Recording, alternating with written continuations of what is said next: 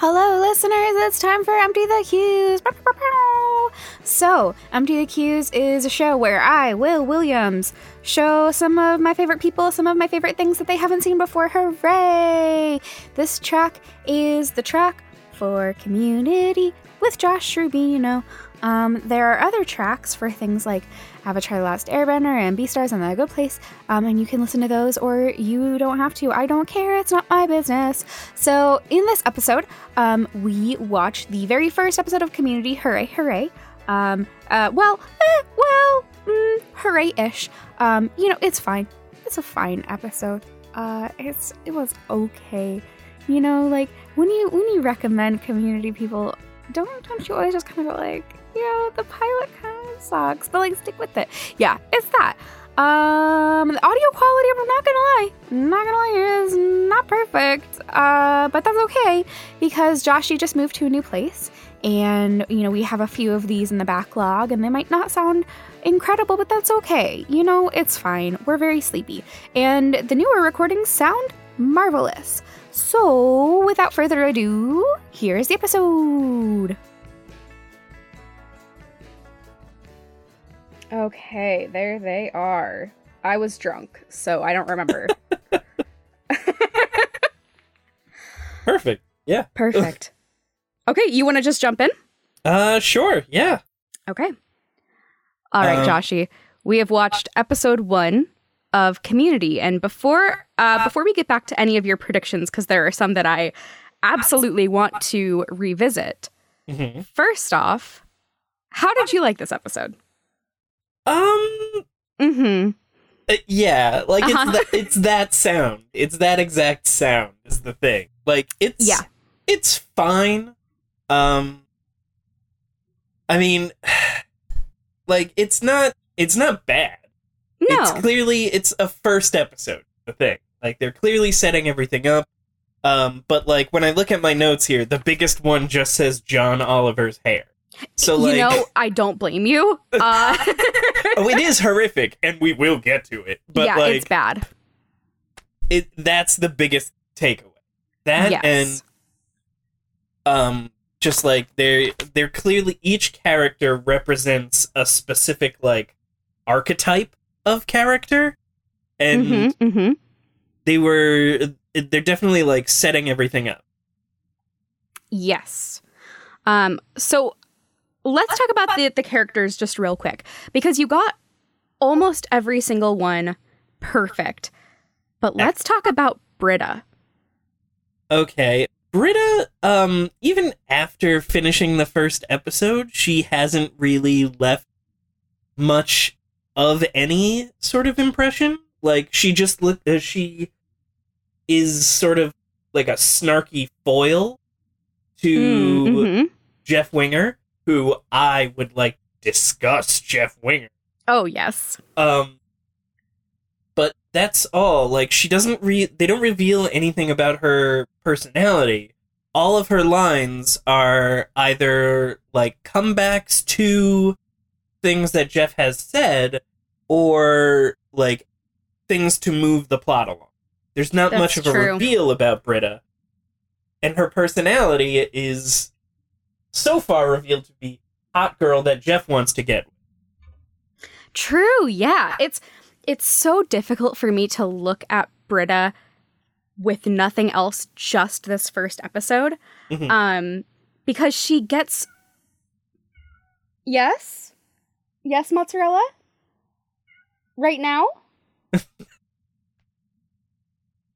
Okay, thank you. Thank you for that contribution. I know how you feel about Britta now. She gets so much development, and she's really weird and really interesting. So I'm excited for you to see more of her. Excellent. Okay.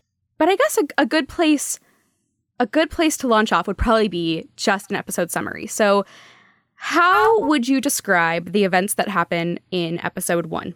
Okay. All right. So let me go through everything. Like I said, I took notes just so we could discuss everything specifically. It starts off with just, the caption Greendale Community College and then 3 blocks from your home, which I thought was kind of funny because I'm from Long Island and there's like a community college like 10 minutes in either direction of where I live. Oh yeah. So that was a good chuckle. I enjoyed that. And then it opens with Dean Gyro Gearloose. If just a heads up for anyone, if they do have a DuckTales vocal counterpart, I will be referring to them by that character until I get more attached to the characters themselves. So Dean Gyro Gearloose is giving a like a little speech, and I feel like this is his entire character in this like half a minute where he's like giving a speech and he missed like the entire middle of it. So it's just, welcome. And he's going on about, well, if you think that community college is just for, and then like rants off a bunch of like sort of, insulting archetypes. Stereotypes. Yeah. And then he misses the middle where he's supposed to contradict that, and he just goes straight to, good luck. Yeah, that's what you've heard. However, I wish you luck. Yeah, exactly. I love the Dean. I have a feeling I will too. I have a feeling he is going to be very scatterbrained and lovable. After the speech, we cut to Jeff and Abed. Mm-hmm. And at this point in the show, it just sort of seems like Abed's a stalker. And he is just constantly chatting to Jeff, who is very disinterested. Until, he mentions Britta, and Abed gives him this incredibly detailed, like, character assessment of Britta, of just all these random facts, and you're like, okay. So that's his deal. And Jeff, in just the slimiest, just says, I see your value now. And it's just, And that's his character right there. Abed says, that's the nicest thing anyone said about me. Yeah, and that made me sad. Abed. And just, I'm going to make a reference that is for me and like maybe 2 other people. But Great. I hate Jeff because in Discworld terms, my favorite book series ever, Jeff is my favorite character if he had never redeemed himself and had just further devolved, he would be this character. So he is Moist von Lipwig if Albert Spangler never died. That is the setup for that entire thing. And it is probably a weird series of words for people to hear. But,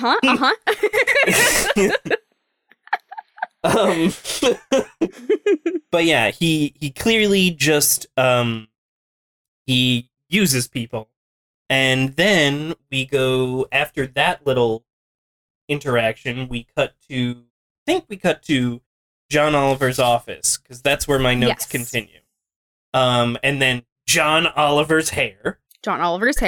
Which looks like if you had told someone what the Beatles looked like, but they've never seen the Beatles or given a haircut before, this is what they would have put on John Oliver's head. And I can understand that because he's supposed to be an unpopular British man. So they went with that sort of thing, I guess, to sort of reinforce that. Like, he's trying to be popular by looking like one of the Beatles, but he has failed. He has failed completely. Oh. It reminded me a lot of the hair in the 4th Harry Potter movie. Oh, yeah. Yeah. Yeah, that's perfect. Just, you look at it and you just say, oh, are you sure? Are you sure? You look at it and you just go, did you put your name in the Goblet of Fire? Calmly. So this is where we find out why Jeff is at Greendale. And you totally got it right.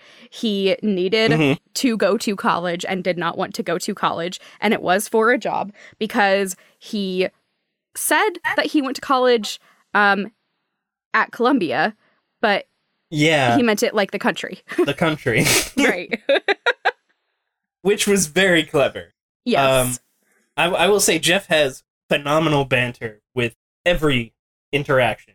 But yeah, his license has been suspended, and he wants to just sort of scam his way through college. Mm-hmm. I hate him. I have Jeff is a slime ball underlined 3 times in my notes here. Absolute slime ball. Yeah. Mm-hmm. And John Oliver is like not necessarily not a slime ball, but keeps trying to get Jeff to not cheat on all of his tests. But it doesn't seem like it's because he really has a stake in Jeff becoming a better person. It just seems like he also just kind of doesn't want to do it. Yeah, it seems like he's just kind of like it seems like he resents Jeff's success in life, and he just wants to stick it to him a little. Yeah, like he's that's a great way of putting it. He's a petty individual. He has a largely academic role, or not academic, like a bureaucratic role in this school, and I think it's because he tried to date students. Like, he has that aura. Right. Yeah. So then next up, we get... Oh, it's the scene with everybody in the study room, right? No, they are briefly in the cafeteria. Right. Which I know because they put mayo in a ketchup bottle. And I don't know if that was a goof or if that is Greendale. I did not notice that, and that is fucked up, and I hate it. Yeah, like they have a red traditional ketchup bottle, and Pierce is like squeezing it onto a hot dog, and white mayo coming out. Oh, Christ. It's not even mustard. It's something completely different. Yeah, audience, it should be noted. My first 3 notes on this episode are, I fucking love the Dean. Mm-hmm. I'm drunk. I'm drinking more. So I was drunk while watching this. I have seen it many times. But my notes are not phenomenal, and that is why. Yeah, so the cafeteria scene that's when we get the introduction to Pierce, right? No. We just see him?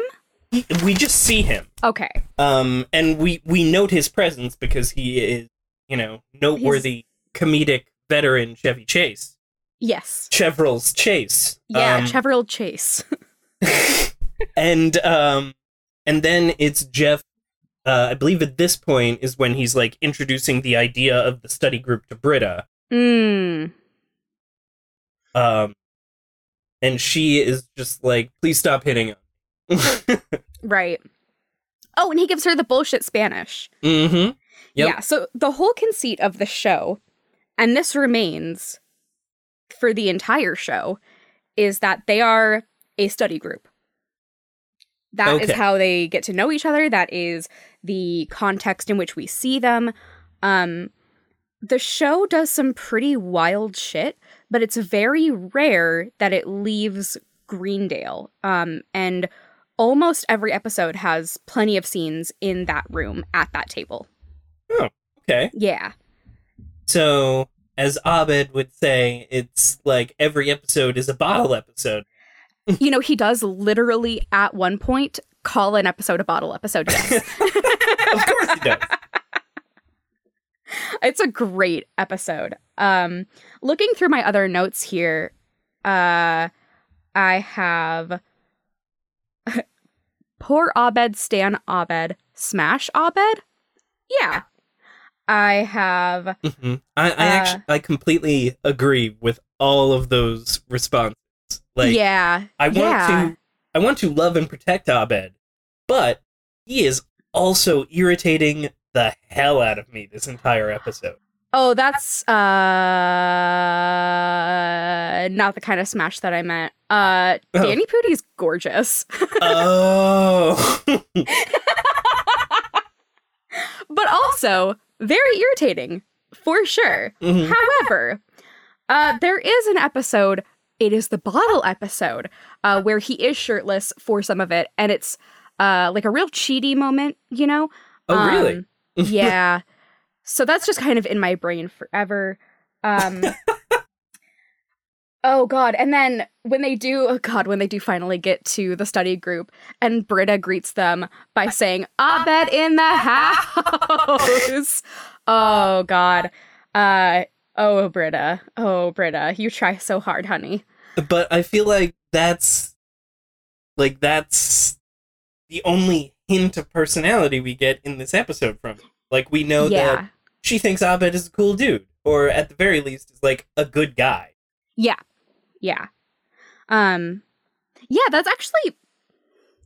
That's pretty frustrating that in the first episode, one of the 3 female leads gets so little impact. I wonder if this was like a Dan Harmon thing where he was like, right, hot girl who's snarky, or if it was a network thing of like, we have to make her a more believable, like, love interest foil for Jeff, like, make her do less, you know? I know that there were a lot of disagreements between Dan Harmon and the network. Oh. Yeah. Oh, I can't wait to discover all of that. Oh, and we shall. Okay, so they are in the study hall. It becomes fairly clear that, like, Jeff doesn't know what he's doing. He gives the pencil speech then, right? Oh, no, he gives the pencil speech to John Oliver. No, he talks about moral relativism to John Oliver, which comes up later. Yeah. Jeff is a big fan of, like, philosophical speeches, which I think goes back to his lawyer background. He loves hearing himself talk. Yes. Yeah, and it's at this point, because the pencil speech happened later on, I think. Mm-hmm, you're right. Isn't that his rallying? Like, he makes them all angry and then he brings them back with the pencil? Yes. Yeah. Yes, totally right. Yeah, during the... Jeff has a great line that sums up his entire being in the truth relativity speech with John Oliver, though. Which is just, I'm God, or truth is relative. Yeah. And frankly, he doesn't really care which one is correct. Yeah. Yeah, iconic Jeff. When Jeff is written well, it's, like, difficult not to kind of, not root for him, but be like, okay, you get a pass on this one thing, Jeff Winger. And then, yeah, when they first show up, they all sort of introduce themselves and basically say exactly what trope they're going to be. Mm-hmm. Here I have a note. I have a couple of notes. Troy is kind of a jock. Mm-hmm. Pierce is a racist old white man. Yes. And I love Shirley. I love Shirley. Shirley is so underrated. The performance in the whole show is so good. That character could just be so easily obnoxious and over the top, but the restraint that she gives to it, and just her little smile holding back such rage is so good. Oh my god. Yeah, she has the rage of someone that has been, like, just undervalued, or, like, not undervalued, but, like, people have sized her up and found her wanting, like, her entire life. And that is the rage that she's got behind such a cheerful smile. Yeah. Yes. Very accurate. And I love her.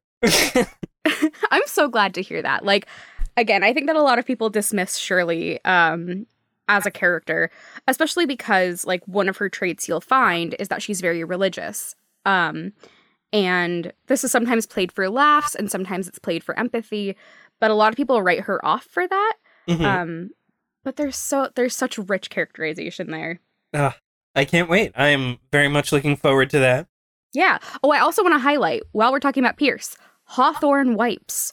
So basically, he made baby wipes, is what I'm getting, or Clorox wipes. I don't remember. Mm-hmm. But he made Hawthorne wipes, and I will tell you, this does become relevant. Really? They do come back up, yes. Several times. Several times. That's so funny. Yeah. Of course, though. Like, Of course. Hawthorne wipes. All right. Yeah, he his pronunciation of Abed was Oh, God. terrible. Yes. Yeah. Yeah. And then around here, I also I have my sort of on again, off again guess for the series because these always have like relationships in them. Mm-hmm. So it's Annie and Troy and Jeff and Britta. Mm-hmm. Just because Annie and Troy apparently went to the same high school, even though Troy does not remember her at all, which was great. Well, he doesn't remember her except when he remembers that she is little Annie Adderall. Yep. And that in order to maintain that absolutely pristine appearance, she has addiction problems and at one point like had a psychotic break in high school. Whoa. Yeah, it sounds like she was trying to do the like Marvelous Mrs. Maisel sort of lifestyle. Yes. That, but instead of comedy, it's just A pluses. Yeah. Oh. Yeah. Poor Annie. Which I like Annie, but she does seem a little bit stuck up. Like not necessarily stuck up, but like narrow-minded. Yes, I think that's a great way to put it. I think that's that's what I would rather say. Like she has never left her hometown. Mm-hmm. And I don't think that she is aware that she is narrow-minded.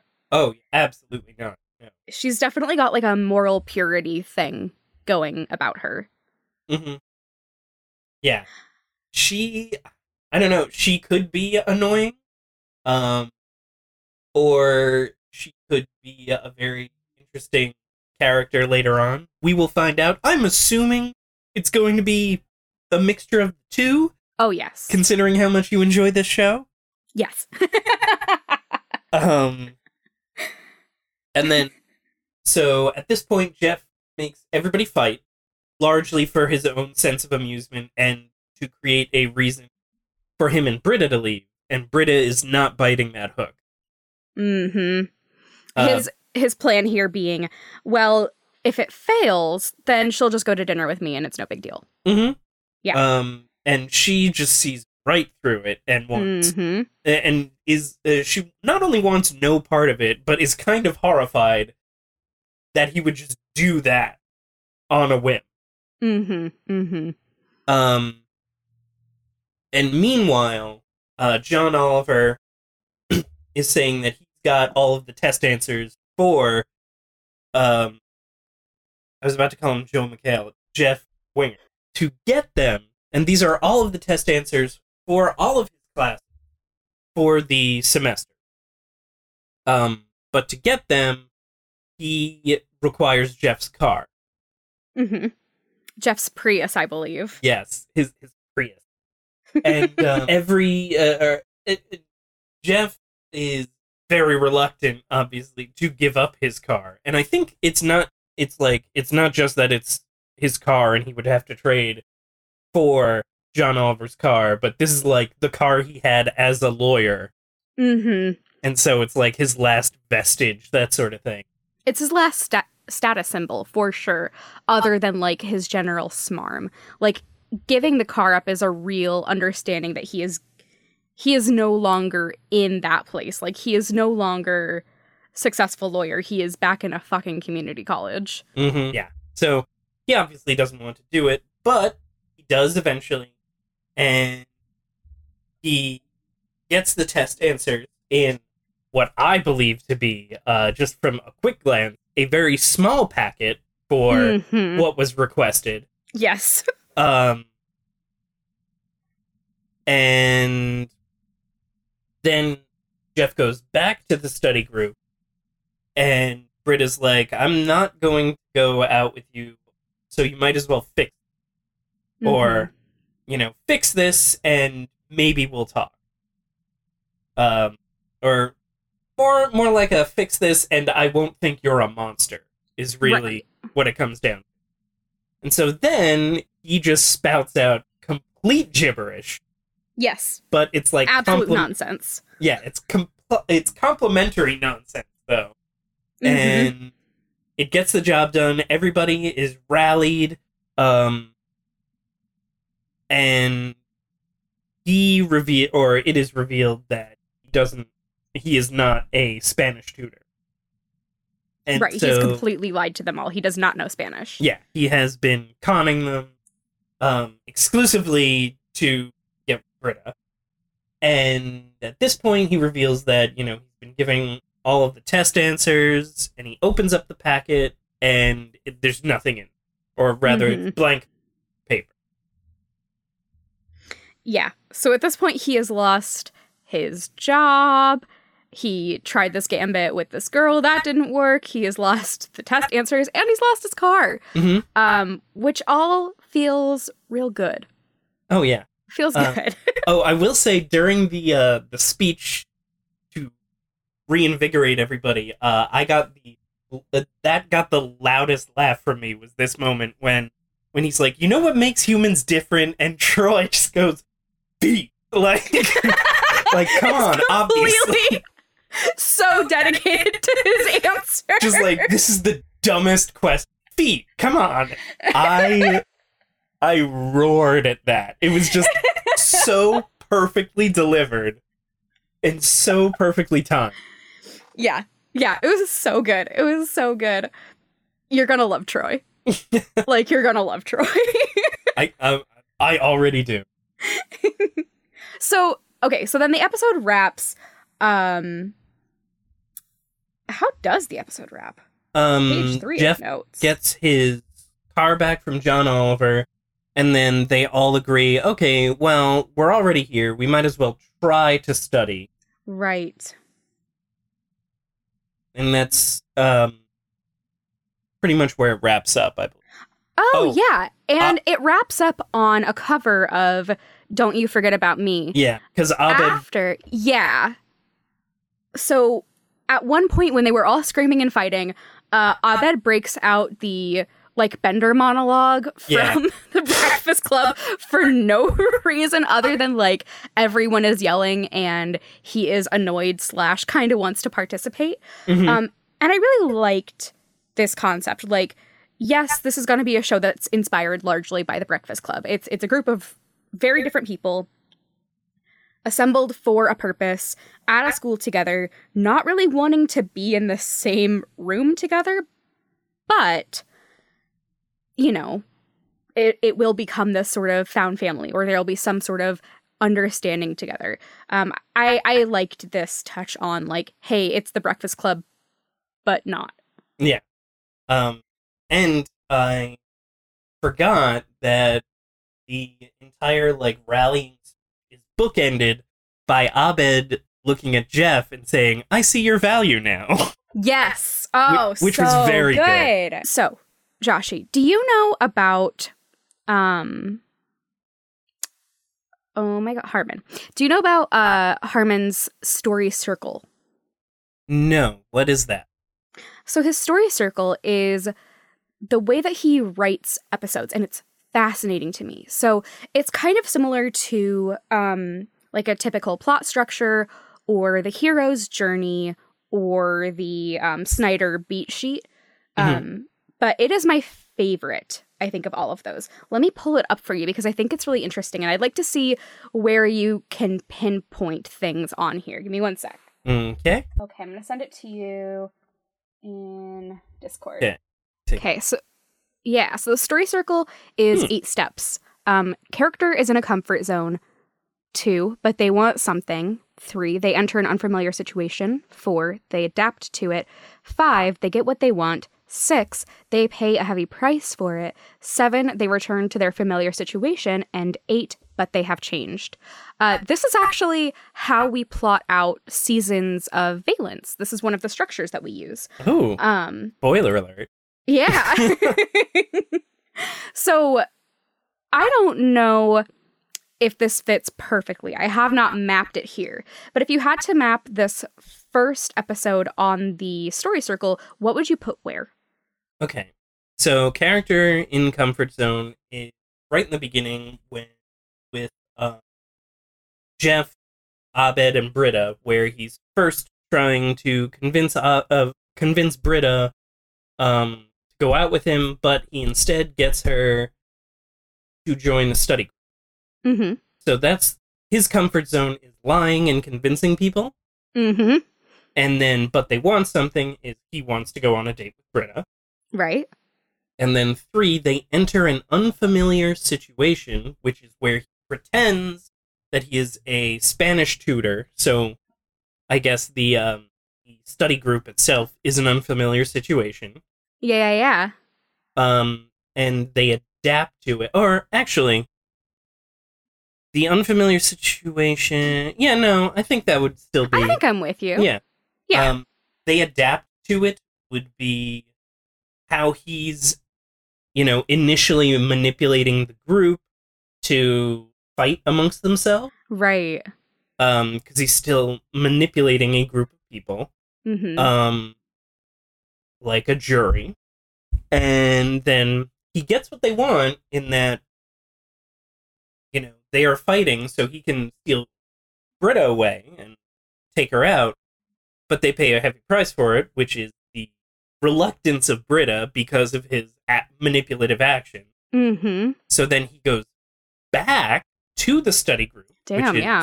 And he calms them down and reinvigorates their desire to be a group. But they have changed.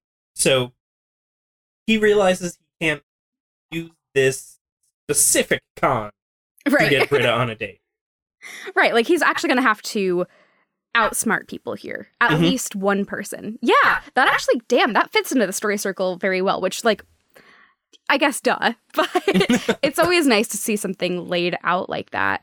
Yeah, I love the story circle. Yeah, now I'm just mentally plotting out right where in Valence all of these plot points hit.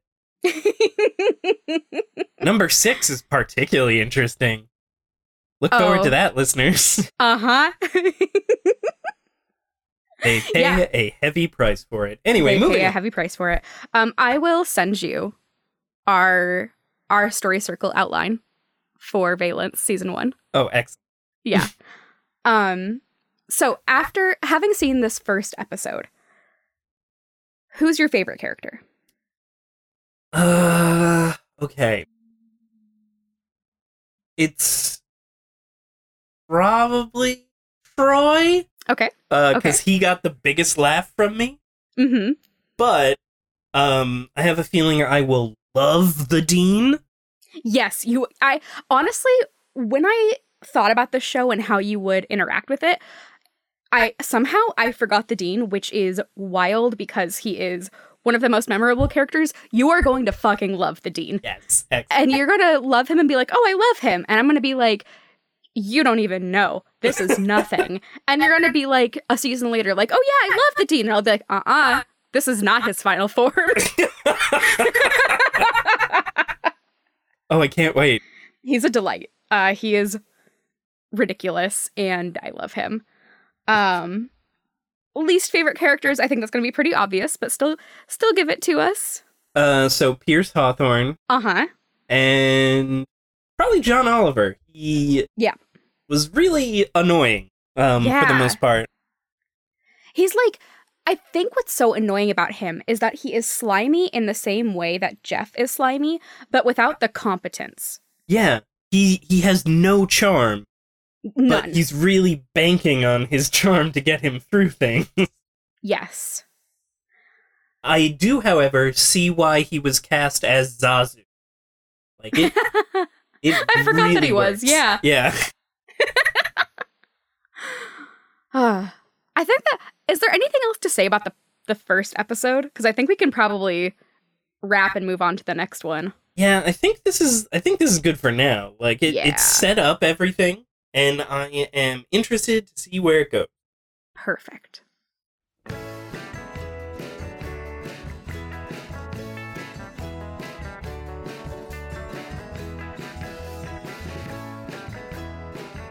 Hooray! That was this episode. You can find Empty the Cues on social media at Empty Cues Pod. You can find us at emptythecues.wordpress.com for transcripts and what have you. It's a good time, and we'll be back next time with an episode about Avatar: The Last Airbender with Caroline Minks. It's gonna be great. Okay, goodbye.